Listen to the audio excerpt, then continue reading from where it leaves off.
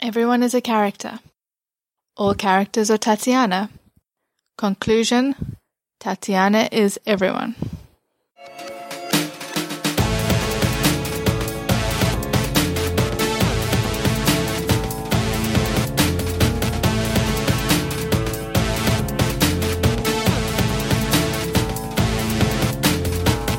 You're listening to Tatiana is Everyone, an Orphan Black podcast. I'm your host, Chris, and I am once again solo for this episode. Stephanie should be back with the next episode, which will be our lengthier discussion on this episode of Orphan Black, which is episode 306, Certain Agony of the Battlefield. This is the first impressions episode, and there are no spoilers for anything past this episode, so we are spoiler-free. So first impressions, I thought this was a good episode. It was a really good episode. Tons of stuff happened. I'm not even sure I can remember everything that happened. I think I might have blacked out for a minute because I was so anxious. And I literally spent a significant part of the episode leaning forward in my seat. Because stuff was happening. Stuff was happening with everybody. But I've got to say, part of my anxiety and part of why I nearly blacked out, the Orphan Black hype machine was in overdrive this week. Like, the whole week, it was crazy. And I don't know if everybody's following Orphan Black on social media, but I am, and I was reading all that stuff, and so I've basically been super anxious all week. And I don't know how I feel about that. Like, it felt like there was maybe a little bit too much. Because then my expectations were super crazy high, and I don't know. It's just I have mixed feelings about it, is what I'm saying. Because some of that stuff I like. I enjoy some of the hype, but there was just, there was an excess of hype this week, to me. That said, it was a really good, significant episode, so I can see why they were hyping it so much, and why there were so many reviewers saying, oh, hold on to your hats, Clone Club. Because much like last week, it was sort of a holy crap kind of episode. Also, I have to say, part of the hype, they had the poster. They've been doing the episode posters that have sort of, a depiction of something that's somehow significant within the episode. And the one for this episode was a bloody grenade. So the big surprise ending wasn't really a big surprise to me, because I kind of thought something like that would probably happen. And so I don't know how I feel about that kind of thing. I'm actually kind of pleased whenever I see the episode posters after the episode has aired, just because, they make sense, but don't give me any clues ahead of time. But that's me. So things I liked in this episode, Helen Shaver directed the episode. She directed episode 205, Ipsa Scientia Potestas Est. And so once again, she had some beautifully composed scenes. I enjoy the couple of episodes that she's done visually. She's got a very nice style. I like it. She's also done a few episodes of Person of Interest, and I think one of Elementary, at least as of this recording. First things first, I'm kind of glad I was watching this episode alone, because I was like scream laughing, seriously, at Allison and Donnie. You know what scene I'm talking about. They were both in their underwear, and they were dancing on their bed, and Donnie had glitter or confetti or something on him, and it was insane. And hilarious, and I loved it. And Delphine is back. I'm sure Stephanie would be, super excited and nonstop talking about it, possibly from the very beginning of the episode, and going, Delphine! But she's not here, so I will do it in her stead. And I'm kind of glad that she shows up and is immediately reality checking Cosima and Scott, all over the place, because I feel like Cosima and Scott needed it, apparently, because what she was talking about, I love the line she had about how Dr. Nealon is not an idiot. Because, seriously, that's the big downside to working at Dyad, right? They have right? They have access to whatever it is that you're doing, theoretically. You can't keep secrets from them if you are using their resources, you know?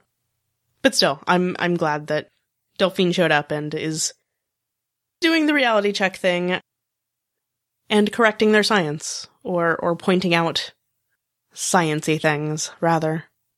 To Scott and Cosima. It makes me happy. Another thing I really enjoyed, Helena eating Pupok. She totally ate Pupok. Who kind of deserved it, you know. And Graham Manson did actually tweet, though, that Pupok had been eaten before, so it doesn't necessarily mean that we won't see Pupok again, but still, Pupok kind of deserved it, so.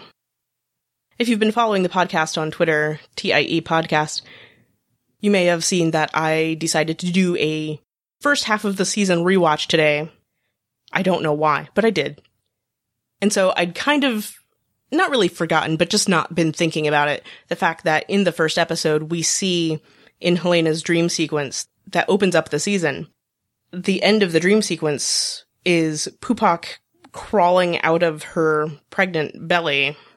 So yeah, she totally ate Pupok before, and that was Pupok coming back, so. Could happen again.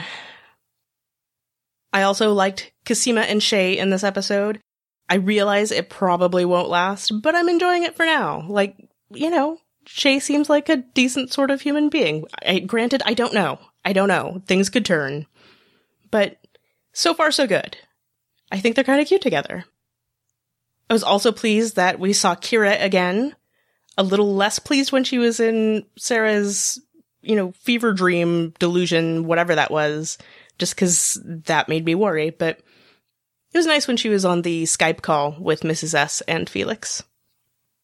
Even though it made me kind of sad that she was like, "Is Mommy mad at me?" Oh, so sad. Speaking of sad, Beth. Holy crap, Beth.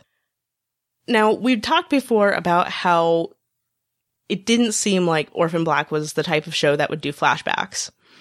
And they haven't. They haven't done a flashback. They decided to go the, hallucination or spiritual encounter, something like that, which I think is sort of a bold move for this type of show, and I'm liking it. And I don't really know what to say beyond that, but it was good to see Beth. I thought that was an interesting choice that they decided to do it that way. And again, I don't know how else they would have done it, but that was good. I appreciated that. I also appreciated that we finally found out what the Caster Project was doing. I know that's been bothering us this season because they've hinted out all these things, and so, yeah, it is some sort of sexually transmitted defect, apparently, that I don't know. I'm now curious about the science of that because I don't know how that would work, but I guess we'll find out, hopefully. There are still 4 episodes left this season. I also liked that Paul got a noble death. Again, I'm not really surprised that Paul died. There were hints that there was going to be some sort of big death this episode. I don't know how I feel about the fact that it's Paul. I don't know. But I will say that I am, and this is selfish, I know, but I'm relieved that it's not one of our main clones. But, story-wise, it makes sense to me that it would be Paul. And I'm glad that he got the kind of death that he did. And that they sort of prefaced it with that scene where we sort of find out more about what Paul's been doing and find out, Paul isn't really a bad guy. And, there's that whole scene with Sarah where she's talking about how he's the worst of them because she's never knows what side he's on. And, it's true because we've been wondering that basically the entire time he's been there. So I'm glad we finally got to see that, he is doing this because he cares, even though the stuff he's been doing, kind of shady, but I think with good intent, which is sort of, that's what we've been saying about Delphine this whole time too, right? she does all these things that are maybe not the best things to do, but she does them for arguably the right reason, like protecting the people they care about, that sort of thing. And finally, Helena came back for Sarah, thank goodness. I was pretty much losing sleep over it, because I think too much about this show, and care a little too much probably, but thank goodness, Helena came back. I wasn't really, I didn't think she wouldn't, but I'm glad they didn't draw it out any longer, because, again, kind of losing sleep. It was stressing me out. And I know everybody has lots of thoughts and feelings and questions and comments about this episode. Please do send those to us if you want us to include them in our lengthier discussion or talk about them in our lengthier discussion to be released on Tuesday. If you want us to do that, please send them by Monday at noon Central Time, which is 1 p.m. Eastern Time and 10 a.m. Pacific Time in the US. And you can send those to us in a number of ways. You can leave a comment on the show notes at tatianaiseveryone.com/73. You can send an email to feedback@tatianaiseveryone.com. You can leave us a voicemail by calling 972-514-7223. You can send us a voice message using your computer or mobile device by clicking the Send Voicemail tab on the right-hand side of our website. You can also record a voice memo on your smartphone and email it to us. You can find us on Twitter at TIE Podcast. We're also on Tumblr and Facebook. And in this episode, the poster with the bloody grenade on it was played by Tatiana Maslany. Thanks for listening.